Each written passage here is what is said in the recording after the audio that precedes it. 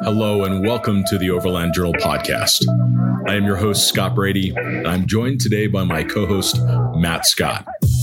In today's podcast, we talk about the year 2022. As the year comes to an end, we reflect back on the significant innovations that have happened within the overland industry, some of the shakeups, and unfortunately, some of the losses that we've had as a community. We also talk about the gear that we've really fallen in love with and the vehicles that we've also built out for our own travels. So please enjoy this wide-ranging conversation about 2022 with Matt and me. This content is brought to you by Overland Journal, our premium quality print publication. The magazine was founded in 2006 with the goal of providing independent equipment and vehicle reviews, along with the most stunning adventures and photography. We care deeply about the countries and cultures we visit and share our experiences freely with our readers. We also have zero advertorial policy and do not accept any advertiser compensation for our reviews. By subscribing to Overland Journal, you're helping to support our employee-owned and veteran-owned publication. Your support also provides resources and funding for content like you are watching or listening to right now. You can subscribe directly on our website at overlandjournal.com.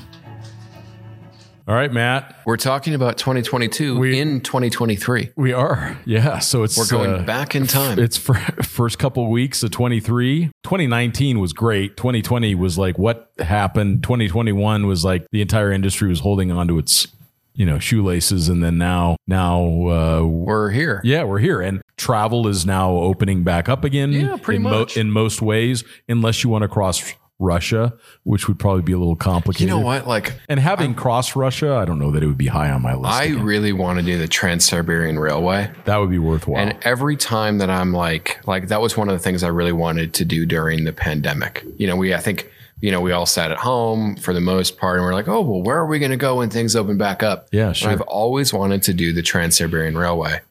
And every time I get close to doing it, Russia invades someone. Yeah, exactly. Because I want to come to your country because there's such a wealth of history there. Absolutely. That has been basically, for our generations, blocked. There's all this wonderful history of literature and art. And yes. You've been to and the people are wonderful. St. Petersburg, beautiful city. What's the museum in St. Petersburg? The starts with an H. Hermitage. Hermitage, yeah. Yeah, totally want to go. Yeah, it's great. Let's open up the borders and let's let in tourists and let's all have a good time. A couple oligarchs don't get to have their new toys. They were issuing 10-year visas and you could actually go and multiple entry stuff. Well, so yeah, that's how 2022 started for most people was a very inconvenient war that drove up gas prices, made overland travel even harder, started crashing the economy. So we've covered that. Where do we go from there? Well, I think that 2022, it's just good to look back on the year. We, as an overland industry, we lost Bill Swales of Earth Roamer. Yep. For me personally, he was a good friend. He helped us start Overland Journal as a magazine. He founded Earth Roamer as a company. He was featured in Four Wheeler Magazine on a regular basis, that Ram he had. That's right. He had a Ram. And it was his first Earth Roamer. And that's another loss that we have in 2022 is the end of Four Wheeler Magazine. This was, for me, when I would read the stories of Bill Swales or Gary and Monica Westcott of the Turtle Expedition. These were formative stories for me. And Four Wheeler was always a little bit more thoughtful, a little bit more travel oriented. And it's the end of an era. There are very few off-road magazines left. And that is simply because the industry has definitely shifted towards overlanding. So fortunately, Overland Journal as a publication, we're doing great and we continue to grow because the industry is growing. But it's sad to see four-wheeler. But off-roading's growing too. And I in certain ways, not in that way. Yeah. They had a lot of redundancy in titles. The magazine has got thinner and thinner and thinner and thinner, and the ad percentages seem to just go up and up. And it seemed like a lot of recycled content towards the end. And, you know, they had huge distribution and they had really great people. I mean, they had Sean freaking Holman. Exactly. Total talent. Huge talent. And, you know, that dude would have done anything, but it just felt like he was in handcuffs or something. It seemed like it. Because there's no reason that he couldn't have made that work if allowed to. And I think he made it work a lot longer than anybody thought was possible. You know, and I don't know what Sean will go on to do great things. Yeah, Sean's a stellar talent in the industry. Yeah, absolutely. So yeah, you know, and then personally, you know, I lost my mom, and that happened in January of 22. And I look back, and my mom was always the one that liked to know what was over the next horizon. You know, both of my parents were always so encouraging of me doing whatever it is that I liked. But my mom always had that creative spark. She was an artist, and her dad was a chief warrant officer in the Marines, and they traveled around the world. They lived in Guam, and they traveled all over the place. She loved that was your spark. Yeah, she loved to be able to do that. And she was always such an encouragement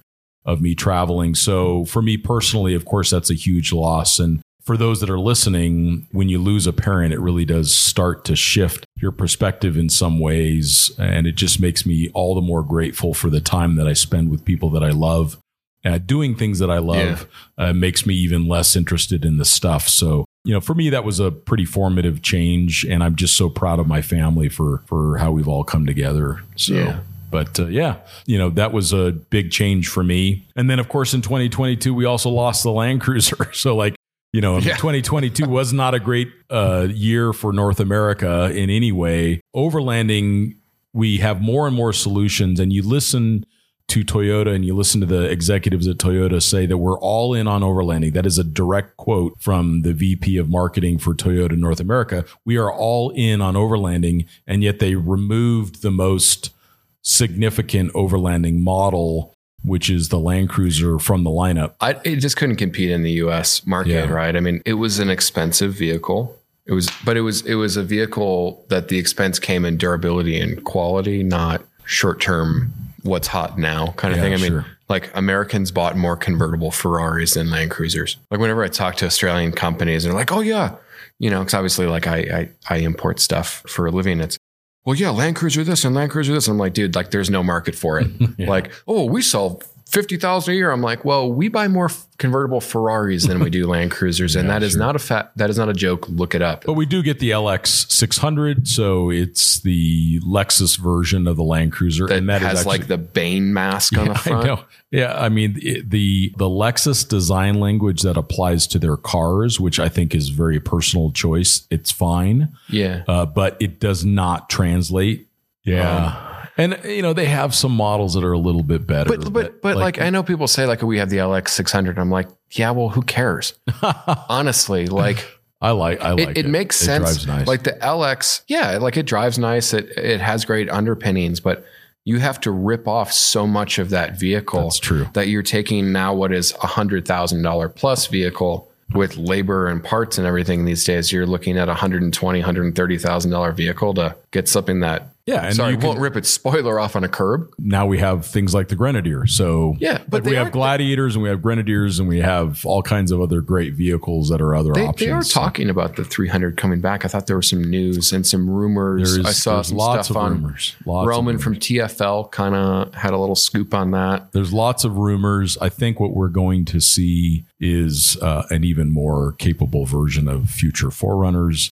Toyota has a huge network of platforms that they can draw on to build interesting cars. 2022 is almost like, I mean, this is maybe controversial, but like, is it the downturn of Toyota? Like, think about it. The Tundra launches to major problems.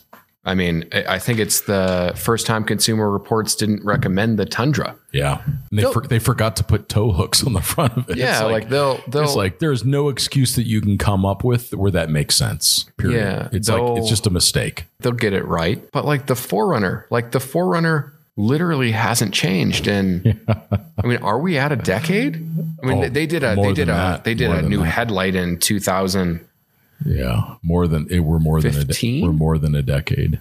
They're reliable. There's a good aftermarket support for them. Right. They're a great choice, but the whole product line is long in the tooth. I mean, the Tacoma is just a redesigned previous generation. Yeah, and it got a new engine, but yeah, the chassis and the suspension architecture. I was skiing this week and I saw a prototype in Arizona of the new Ram, not half ton, I guess it would be medium. Mid-size. Yeah. I mean, heavily camouflaged. You couldn't see anything other than it was a heavily camouflaged. Clearly it was a Stellantis product because it was flanked by all of the Stellantis vehicles with manufacturer plates. One of the most heavily camouflaged vehicles I've seen since going back to the Gladiator, but you could tell a little bit more raked back windshield. It wasn't a Gladiator. But they have the Gladiator platform to draw from. But I guess that's make a mid-size. That's 2023, and I'm being naughty. We should go back to 2022. Yeah, so I think, and 2022 was definitely the year of, and so was 21 of overlanding, and it continues to grow. Toyota says we're all in on overlanding. GM is now the one that's making the biggest strides. All in on overlanding, and they're making like all of these really honest vehicles. Like you can go buy an AEV GMC. Like this is crazy. Like it's steel bumpers, full size truck. Winch capable, Multimatic suspension, front and rear lockers, 33-inch tall tires, rock slider. I mean, it's really there's nothing like it. I had no idea there were that many off-road enthusiasts at GM, but they are there and they're very vocal. Again, this is where it makes the difference is they start the AT4 lineup. They sell like crazy. It actually starts to outpace the Denali line. And they realize like, oh my gosh, we have to make more off-road capable vehicles because people buy them. So they're realizing that, and we're seeing a lot more. I mean, they're the company that's all in on overlanding. Yeah. I would also just compliment Toyota on like supporting people like X Overland, who they're super legit overland travelers. They care about the industry. They started when the industry started. Toyota is supporting big expeditions for X Overland, which I think is just something to be complimented on. The Sequoia is low and wide, so it is meant for barge-like activities, but it is very easy to lift and put 35. No, I mean, I think it looks good. I think the TRD Pro one, it looks really good. I think it's cool that they're doing that, but yeah, they're going to crush it with that. That's a really great model. I think that they got out of the gate with a good solution on that. But again, the thing is like you can make a change, but like these nameplates, if they would have called that something different, all of a sudden it has a different image that comes to mind. Maybe I think the Sequoia. Why did you buy? Why do people buy Sequoias? Why did they buy them? Is because it was a 7-passenger Toyota. Yeah. But then you look over and it's like, gee, I wish I could have afforded the Land Cruiser. It's like buying the Cayman as a 911. Like Jeremy Clarkson's kind of said that as like, it just seemed like a weird price point kind of. Well, you can't buy a Land Cruiser anymore. And they significantly improved the Sequoia. It's a much better vehicle, and it's got a lot of aftermarket support right out of the gate. So they're gonna do really well with that. But they need to make sure that the next vehicles that they come out with are the same kind of, from the previous Sequoia to the current one. It's such a huge leap in performance and desirability and attractiveness, like everything across the board. It's just a way better vehicle.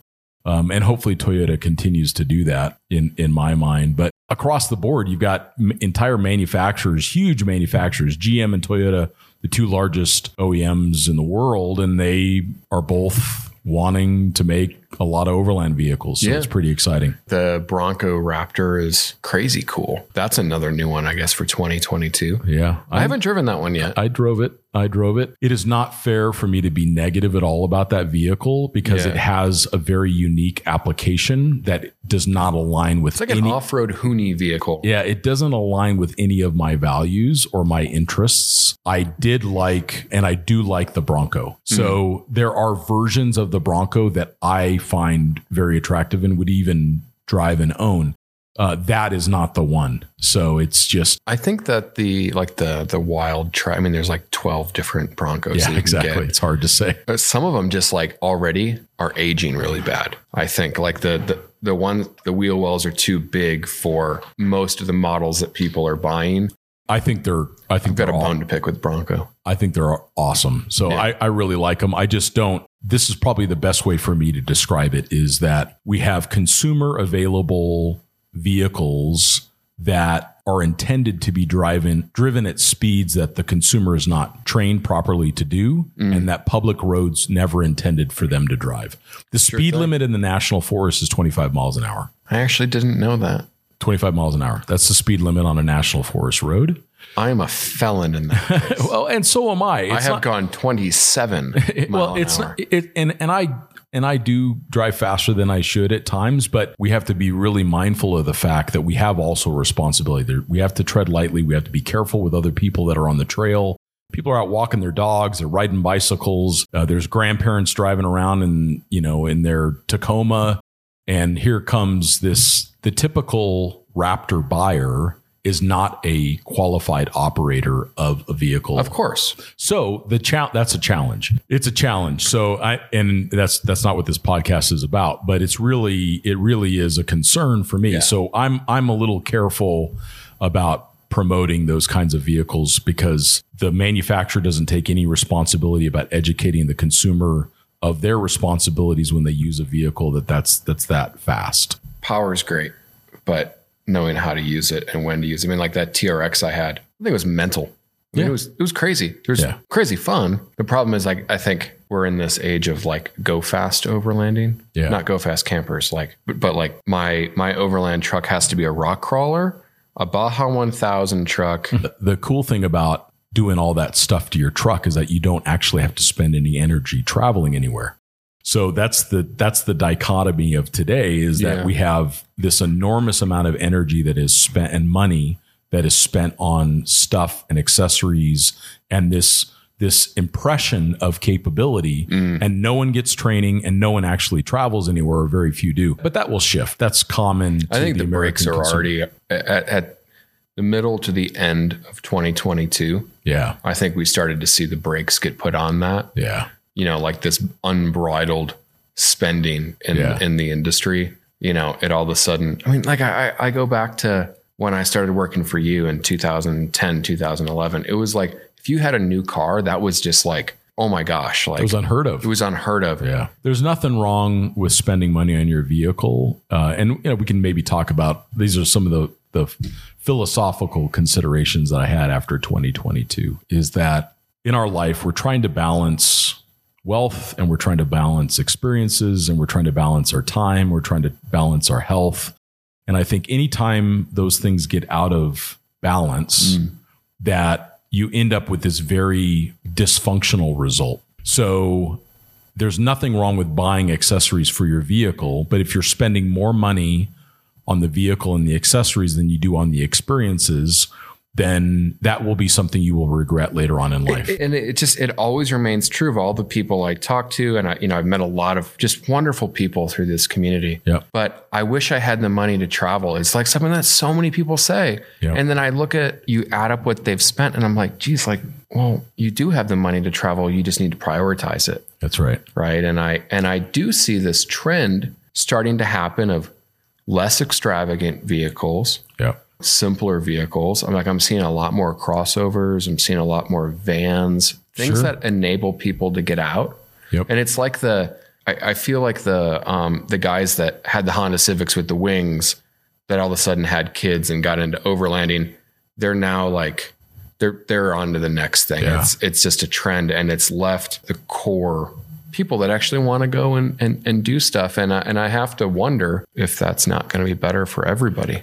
I think it will. I think that people are becoming more aware of just being, honest with themselves about what they really want. But if you look back at like a Dan Grech, that he leaves Canada in his 2-door soft top Jeep and he drives all the way down to the end of South America. Well, we all want to be Dan Grech. Exactly. Because the guy, he went and had the experiences, and people say, I wish I had more money. Well, would you trade places with Warren Buffett today? He's worth $100 billion.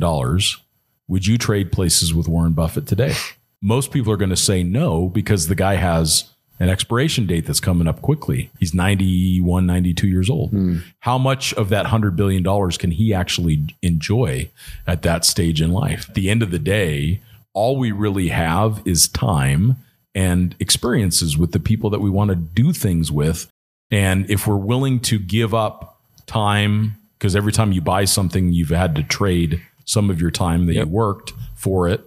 So how much of my time am I willing to trade for this gadget, or how much of my time am I willing to trade for something that is just a signaling device, as opposed to actually having an experience. That's why you and I like to go do things. We want to go have experiences. I started like doing things in the last year or two and just not telling people about them. Yeah, sure. You know, if it doesn't happen on Instagram, it didn't happen in this space. Sometimes. Sure. You know, I encourage people to go camping and leave your camera, turn your phone off. Yeah, that's a good idea. Figure out if you like it. I think that's a positive thing that I've seen is people are getting out and traveling, and people are talking about where they want to go again. Yeah. Richard and Ashley, they're shipping their vehicle over to Europe and they're getting ready to travel. People in the world. Of course they are. So you've got all of these people that are saying, okay, we're going to go do this, and we're going to not. They chose to use the Tundra that they already had. Certainly could have waited and bought a more expensive vehicle and all that other stuff, but they said, we're going to go. Yeah. And I think that that's something that's really encouraging for me to see. So, and I also think that 2022 was kind of the year of tech within overlanding for sure. too. So one of the most significant developments, and this personally affected me in so many positive ways, was the availability of mobile Starlink. So I spent my entire summer driving around in my AT4 with a Scout camper. Scotty got all boho chic on us. I just camped out every night, and I could work, and the Starlink enabled me to be at 9,000 feet up in the aspen trees with not a soul in sight. And I could do the work. It's such a cool technology. Yeah, and it's going to continue to expand. Yep. You know, right at the end of last year, we also, you know, there's been 3 different Starlink dishes. There was round dishy. Yes. Square dishy. Yep. That's right. And now we have the mountable in motion high performance dish. That's right. I guess is what they call it. Which is still sitting in my garage that I need to install. And they work on a sailboat, and they work on an RV, and they work on a, whatever in motion as well.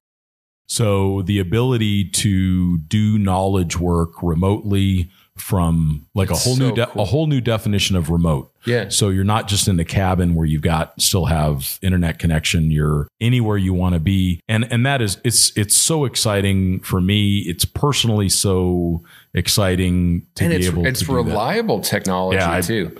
I use it every single day. Yeah. And, where I live, I've got Starlink, and when I travel, I got Starlink. It's a different dish. I got Starlink, and I use it every single day, and it's incredibly reliable, very little downtime. Yeah. So, yeah, I mean, I think that has I think like for van life, like I think that the industry is going to continue to move more towards these live-in vehicles or off-road trailers or whatever, because it's a paradigm shifter of all of a sudden, I don't have to be sitting at home. Yeah. And people have been able to work remotely for a while, with cellular based stuff, but it was only so good. Like you noticed certain areas. One of my favorite parts of the desert in Arizona is around Wickenburg. It's this unique combination of a little bit higher of elevation, so it's a little bit cooler. You get the drainage from like Hassayampa River, so it's pretty lush. There's like 2 or 3 places out there that, I mean, it's like tent city because there's a cell tower there. Yeah. Now, the last time I was down there, and we're in that season of boondocking, which is awesome. People can go a little bit further. And I think that it will almost, as overlanding becomes more popular, and I mean, not even just as overlanding, as boondocking, RVing, this mobile lifestyle becomes more popular. It allows people to disperse a little bit more, which places less strain on very specific places. It totally does. I've been traveling recently with this Explorer trailer. It's an X145. Oh, so that's the one that you were charging the... Yeah, I actually charged the tow vehicle. I was towing it with a Rivian. Yeah. I was able to charge the Rivian from the trailer. So 1,080 amp hours of lithium ion batteries. It's got 1,000 watts of solar on it. And so, I pulled it out into a remote area outside of Wickenburg. It was absolutely stunning, right along the boundary of a wilderness area. There's not a cell tower or cell reception in sight, which means there's no other people. And I set this thing up, got it leveled, and I spent days working and just hiking, enjoying. It got rainy. The new trailers and the new campers are just awesome. I mean, this is This is definitely the most Scotty approved trailer I've ever used. It's got the Cruisemaster suspension underneath it from Australia. It's super robust platform, has a dry bath. So you can actually spend like weeks living out of the thing, which is kind of a game changer. I love a dry bath. Yeah, exactly. Yeah. It's just sometimes a wet toilet gets old. Yeah. Well, it's just if you're going to go live remotely, sometimes you need a few creature comforts if you want to be working. So I choose to work remotely, and that is totally feasible for me. So I think that that's a big deal. Obviously, EVs are another huge development around technology. It's like the year that the EVs started to get taken seriously. Yeah, 25,000 Rivians were produced in 2022. We drove both models. They provided us with no compensation. They're not an advertiser, but the Rivian R1T is just an amazing truck. The R1S, the SUV, it's one of the finest SUVs I've ever driven of any kind. They're really good. Yeah, they're really good. They're good looking. Yep. As opposed to the Hummer. The Hummer obviously is like impressive performance and whatever. For me, the Rivians are just like, if I was to design an EV, it would be the size of a first gen Tundra. It is. It's perfect. Yeah, it's perfect. And I love the interior. It's like a Herman Miller chair on the inside. The design is very simple and elegant, and they're very capable off-road. EVs, as far as I'm concerned, like we've got to remove this political stuff. The biggest mistake that's happened around EV was this whole regulation of internal combustion vehicles in California. Like that is the worst thing that could ever happen to EVs, because now people are going to feel like, why are you telling me what to buy? You cannot tell Americans what to do. Well, because it's also a bad idea. Yeah. Let the consumer choice dictate which products are going to be successful in the marketplace. When California did that, I'm sure if you watched your home value on Zillow, it probably jumped immediately after that. You can really like internal combustion engines. Which I do. Yeah. And like electric cars. Of course. This whole EV hate thing it's just hilarious to me. But of course, it's the way that people have to be so, a lot of times so polarized. People only read headlines. Yeah, sure. And then we get in, we're like victims of the algorithm, right? Mm-hmm. And people just get in this feedback loop of the same things. And I also think that a lot of the information that people are reading is, I'm not going to say inaccurate, but very outdated. Yeah. A lot of the things that people are saying about the lifespan of EV batteries and the recyclability and whatever, that was very true 10 years ago. Yeah, it's no longer 5 years ago. Yeah. And you think about it, the first version of the iPhone was pretty good. The current version of the iPhone it's amazing that it even exists. It does everything. I don't charge my battery anymore. I charge it at night and I know. And so they're going to resolve all this stuff around EVs. It's not going to be for everybody, but we were interested how they work. So we drove the Hummer over El Camino del Diablo, which is the longest. Which is an accomplishment. It's the longest unsupported overland route in the 48 states. And then we drove the Rivian R1S to the most remote point that you can access on a dirt road in the United States. So to say that you can't overland an EV is obviously ridiculous.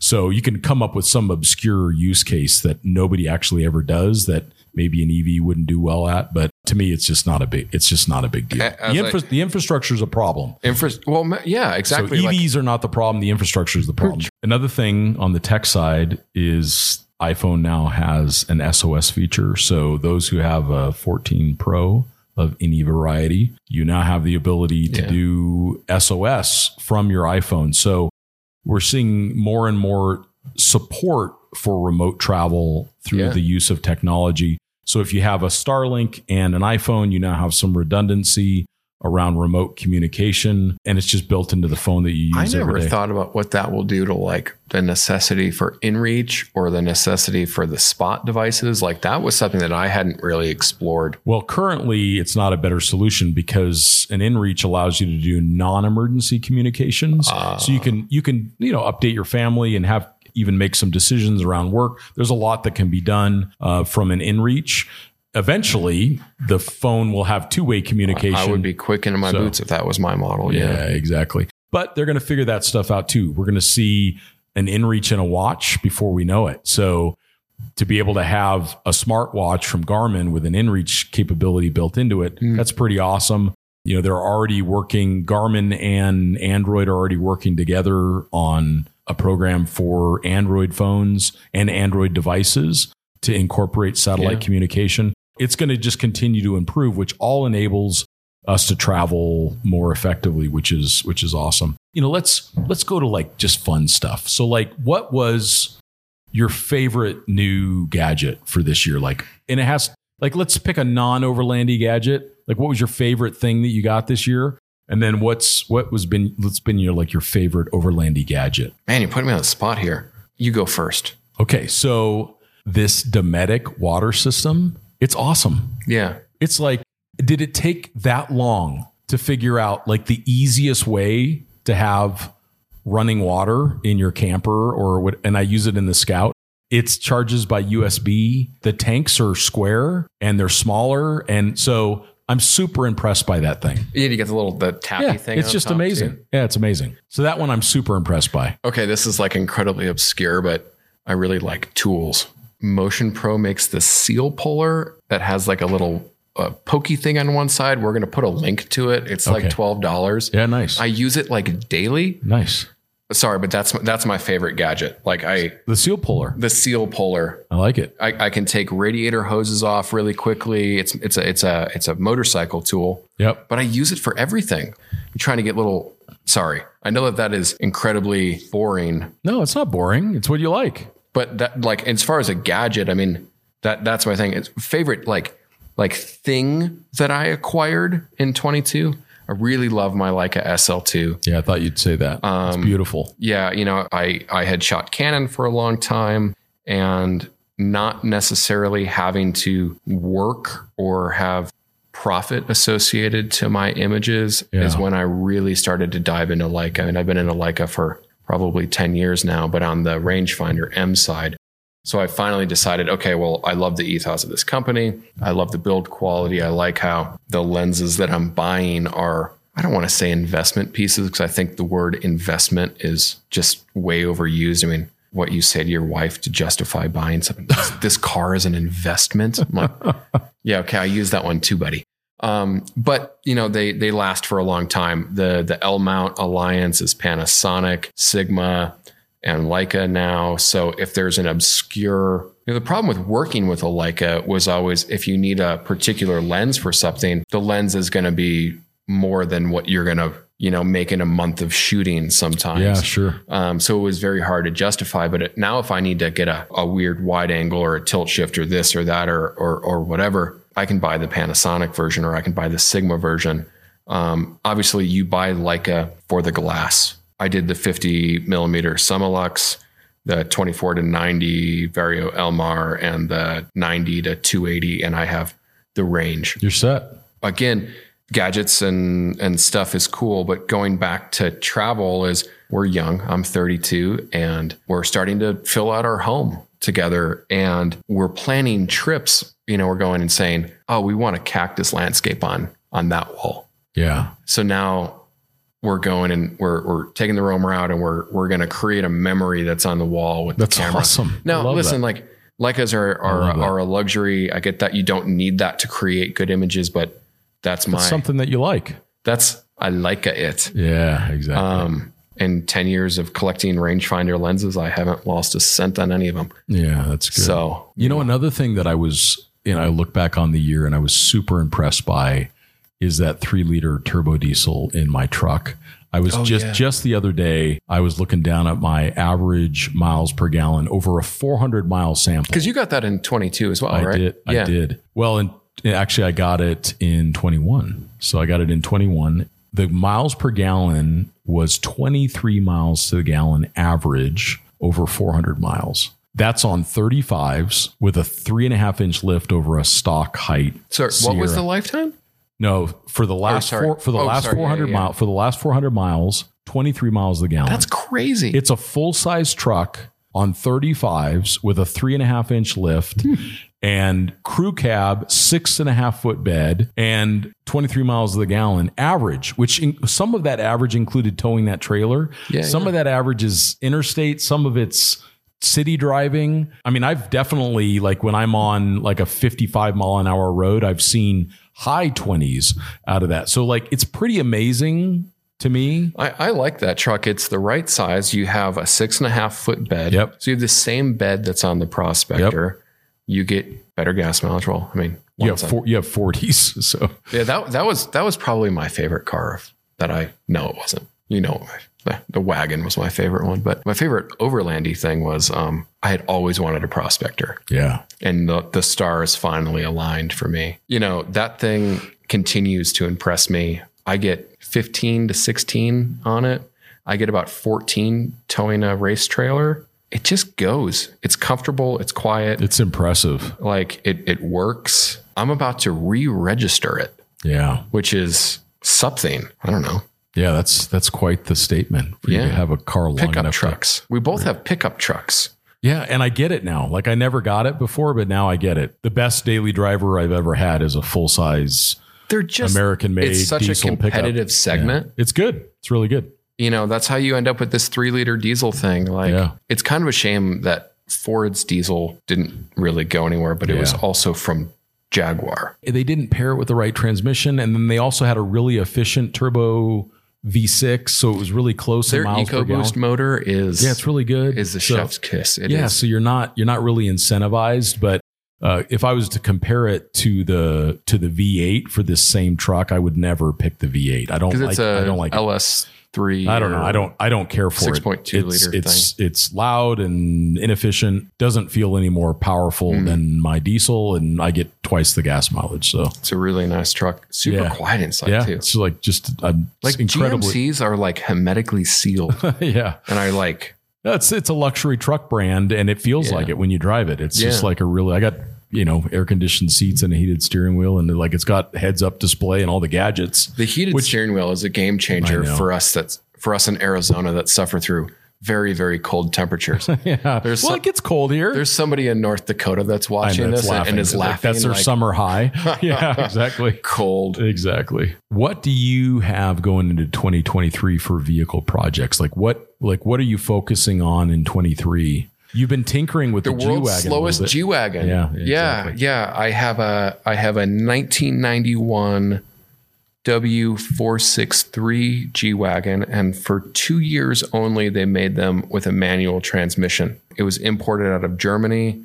Yeah, so I've been working on this thing, and it's really just been I pull it in the garage, I crack a beer, and I'm going to clean this door hinge. I'm really trying to kind of bring it back, because the cool thing with the G-Wagon is that they're so well made. Oftentimes it's just a matter of cleaning and service. Oh, sure. To keep them going. Yeah, that's how I kept mine going for 12 years. It has 100 horsepower and 142 pound-feet of torque, and it weighs probably as much as my Prospector. They're heavy. Over 5,000 pounds. Yeah, they're like the doors, like you could kick it and it would be fine. Yeah. But it has that very 80s Mercedes feel, even though it was made in 91. And it's fun to actually really drive something. I think it's awesome. It puts a smile on my face. It was, as far as G-Wagons go, a comparative bargain. G-Wagons have, particularly during the pandemic, they're the Gucci handbag of SUVs. Yeah. The cool thing is, in 5 or 10 years, when all of these people move on to the next thing, and all of these G-Wagons are just going to be sitting there on the market, we'll have all these fantastic, trucks. They're just always in the weirdest colors for overlanding. They're either black or pearl white. This one's purple. or purple or something, obviously Scott and I love G's, but yeah, that's been really fun. And then I also have a 1965 BMW R50/2 that I've been working on, and I keep that in Chicago with my dad. And it's been a really nice project to be able to fly out. And each time we tackle something, we're working on carburetor tuning now, and realize that just, float was bad and kind of the carb slides messed up, and we had to buy some new parts for the next time I come back. But I think I'm going to try and ride that Route 66. Oh, that'd be awesome. Yeah. And that one it's very slow. Yeah, it's awesome. But it's so good. I bought BMW reissued a toolkit for it. And I changed the oil, rebuilt the carburetors, did everything just with the quasi-factory toolkit that fits in a little compartment behind the rubber knee pad in the tank. So you have this vehicle, you're talking kind of the idea of classic overlanding to me has become really my focus, I guess, in 2023. That and, grand touring in classic vehicles. We've talked about on the podcast before that a lot more people are doing overlanding than ever, and the world's a lot more paved than it used to be. So that opens up new opportunities for vehicle-based exploration. Totally. Yeah. I'm working on this. The classic road trip. Yeah, this 68 911. So it's the first, if there's any Porsche geeks out there, it's the first 911 generation. It's a short wheelbase. So it's kind of I'm not going to say the purest 911, but no radio, no nothing in it. It's had some things stripped out of it. It weighs about 2,100 pounds, and it's puts a smile on my face. And that's gorgeous. And I'm trying to figure out where it's one of the most beautiful cars I've ever seen. It's all about, for me, I do feel fortunate to be in a place to have these cool toys. But if you don't get out and use the cool toys, what's the point? It's all about experiences. It's about the experiences, and I happen to love cars and the experiences that they bring me. And the connections and the community that comes around it. 2022 is also kind of the year of off-road Porsches, I guess. Yeah, I know. I'm going to hijack this and talk about Porsches for a little bit. We had the 911 Dakar. Yeah, I don't even know. That was a cool project that has MaxTrax on it. Yeah. Shameless plug. And, this off-road Cayenne thing has become like a movement. It has, because you can go and get a Cayenne. I mean, I kid you not. Like, go on Craigslist, or I say Craigslist, what I mean by that is go on Facebook or whatever. You can get a pretty decent Cayenne for $5,000 to $7,000. And for like $1,000, you can lift it and put 33s on it. And it is like a rally car. I mean, Porsche came out and said that the lineage of the 959 is the Cayenne. 959 is this hyper limited production 1980s super sports car. But those things have like blown up, and they're affordable. And I love it. I like how the Tacoma is the bougie thing and the Porsche is like cheap and affordable. Sure. And it drives some people nuts. Yeah. But they have a locking rear differential. They have low range. Yeah. They're cool. Airbag suspension. And then like Safari 911s, very, very trendy, very on trend right now.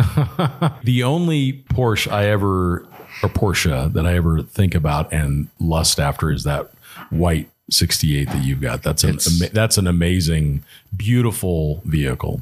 My dad warned me about Porsche people when I was young. He's like, oh, all they care about is the build sheet and the specifications, and they go to Porsche club meets and I'm like, I've realized in 2022, I am the Porsche person my dad warned me about. But I think, anyways, my little project, grand touring, eccentric kind of classic vehicles, older vehicles that, you can hop in the Prospector or whatever, and you're so isolated from the experience. Not to say that that's bad, but just something new. Like we've both been doing this for a while, you longer than I. Well, and I'm looking at what project would be next, and I just don't know. I think maybe it would be a Gladiator, maybe it'll be a full-size heavy duty, but actually right now, everything that I'm considering buying or doing goes through this filter of, is this where I want to spend my time? Mm-hmm. And if you spend money, you're also spending time. That's the most important thing to remember, is every dollar that you spend or every $100 that you spend is worth X amount of your life, your life energy, your you don't time. Get it back. You don't get it back. So it costs, let's say, a certain number of hours to make $100. For some people, it's maybe 1 hour or whatever, but it takes a certain amount of your time to get that $100 to then spend it on whatever. And so for me, I'm just not feeling motivated to spend time on things. Well, you have the freedom to go and do, and it's been a very intentional process. Yeah. And it's required a lot of giving up other things. I don't have a dog, which I love dogs, but I don't have a dog because I want to have, I guess the goal for me in 2023 is to just be able to be my own sovereign individual, which means that I get to wake up in the morning and I get to do the things that I love, which happens to still be my job. Yeah. So I'm not really willing to sacrifice that for any things. So I might just keep driving the Defender around. that's where I think I like some of these factory capable vehicles, is then you could buy something stock, leave it stock, and then just go have experiences with it. It's the Grenadier, man. Yeah, the Grenadier or honestly, Grenadier or anything AEV. Yeah, exactly. All that stuff is great. Done. And I think that, we really in 2022 started to see, just the availability of turnkey packages. Yep. Because it's not really that easy to build something on your own these days. I mean, shops are, particularly, it's not as bad now, but looking back at the last 2 years during the COVID thing, if you wanted King shocks for your truck, it wasn't possible. It was like you ordered them in, when restaurants were still closed, and you just got them last week. Yeah. It's so attractive to just, I'll take that one. Yep. I'll take, whatever camper. Have you seen those Supertramp campers? Yeah, those are nice. In fact, I used one. It's great. How was it? They look really cool. It's super simple, really nice build quality, small business. Yeah. They really care about the product. Yeah. They're very, very cool. I just think like stuff like that, like elevating the truck camper. Yeah, sure. Is going to be an emerging market this year and after that. Because it also just really works. It really does work. And I think 23 is also going to see a lot of people getting back out and traveling. We're seeing a lot of people hitting the road. That I'm very excited about. So there's going to be stories for us to tell on the podcast. And the podcast is done really well. We're getting close to our 1 millionth download. We're so lucky to have Paula Burr, our producer. Paula's dope. Dope. She is dope because she makes all of this possible. She keeps me on track, keeps Matt on track. We produce a high quality result because of her care and energy that she puts into the podcast. And Matt, thanks for you being on the podcast and putting in your energy and expressing your opinions. I think I do have opinions, but I like the fact that you say what you think, because there's a lot of filters. And that doesn't protect anyone. So our Alaska podcast, we got a bunch of feedback that we didn't just say Alaska was perfect. There are times that of the year that Alaska is better than others, but there's also truths that need to be told to help people understand this is what you might experience when you go do this overland trip on your own. So that's where, for us, we're going to continue to focus on a journalistic perspective, which means we're going to always be open and honest about our experiences, even if they're contrary to popular opinions. So. Yeah, I think it's important. I do have strong opinions sometimes, but... Well, and I think, so strong opinions, this is my take on it. Strong opinions are critical, but they need to be loosely held. Yeah. So strong opinions firmly held, that's arrogance and ignorance, right? So that's the flat earther. Strong opinion, strongly held. I think it's the ability to change your opinion. That's right. So strong opinion, loosely held. Yeah. Which means that I feel strongly about this, or this has been my experience. But if someone shows me something different, or I have a different experience from it, and I'm constantly learning and I'm growing, which means I'm changing my opinions. Strong opinions, loosely held is the way that we want to go about it. And that's what allows us to continue to be a student. We get to learn. We get to continue to grow. I mean, I'm a walking contradiction. I completely understand that I'm the guy that, says buy less stuff, but I'm the guy that has a lot of stuff. I get it. But I do both, and it's fun. It's about being intentional about our decisions. Yeah. Buy the stuff if it gives you the experience. Of course. Or if it brings you joy in some way. We really appreciate you all listening. 2022 has been a formative year for the industry. So much has happened. There's so much to look back on, but your feedback is so critical. Super critical. So please, keeps me in check. Otherwise I ramble. Well, please reach out. So Matt, people can find you on Instagram. How's that? Matt Explore. That's right. Sometimes I'm not on it though. Yeah, that's okay. Like I'm currently taking, I think it's good to take breaks from social media. Of course it is. Yeah, it's super important. And you can reach me, scott.a.brady on Instagram as well. You can reach out on any of our social media channels at Overland Journal on Instagram to give feedback, ask questions. We just really want to support our audience, and we also want your feedback on the topics that you'd like to hear or things that you'd like to see different. You matter a lot to us. We do this because we love it. And we appreciate you all listening, and we'll talk to you next time.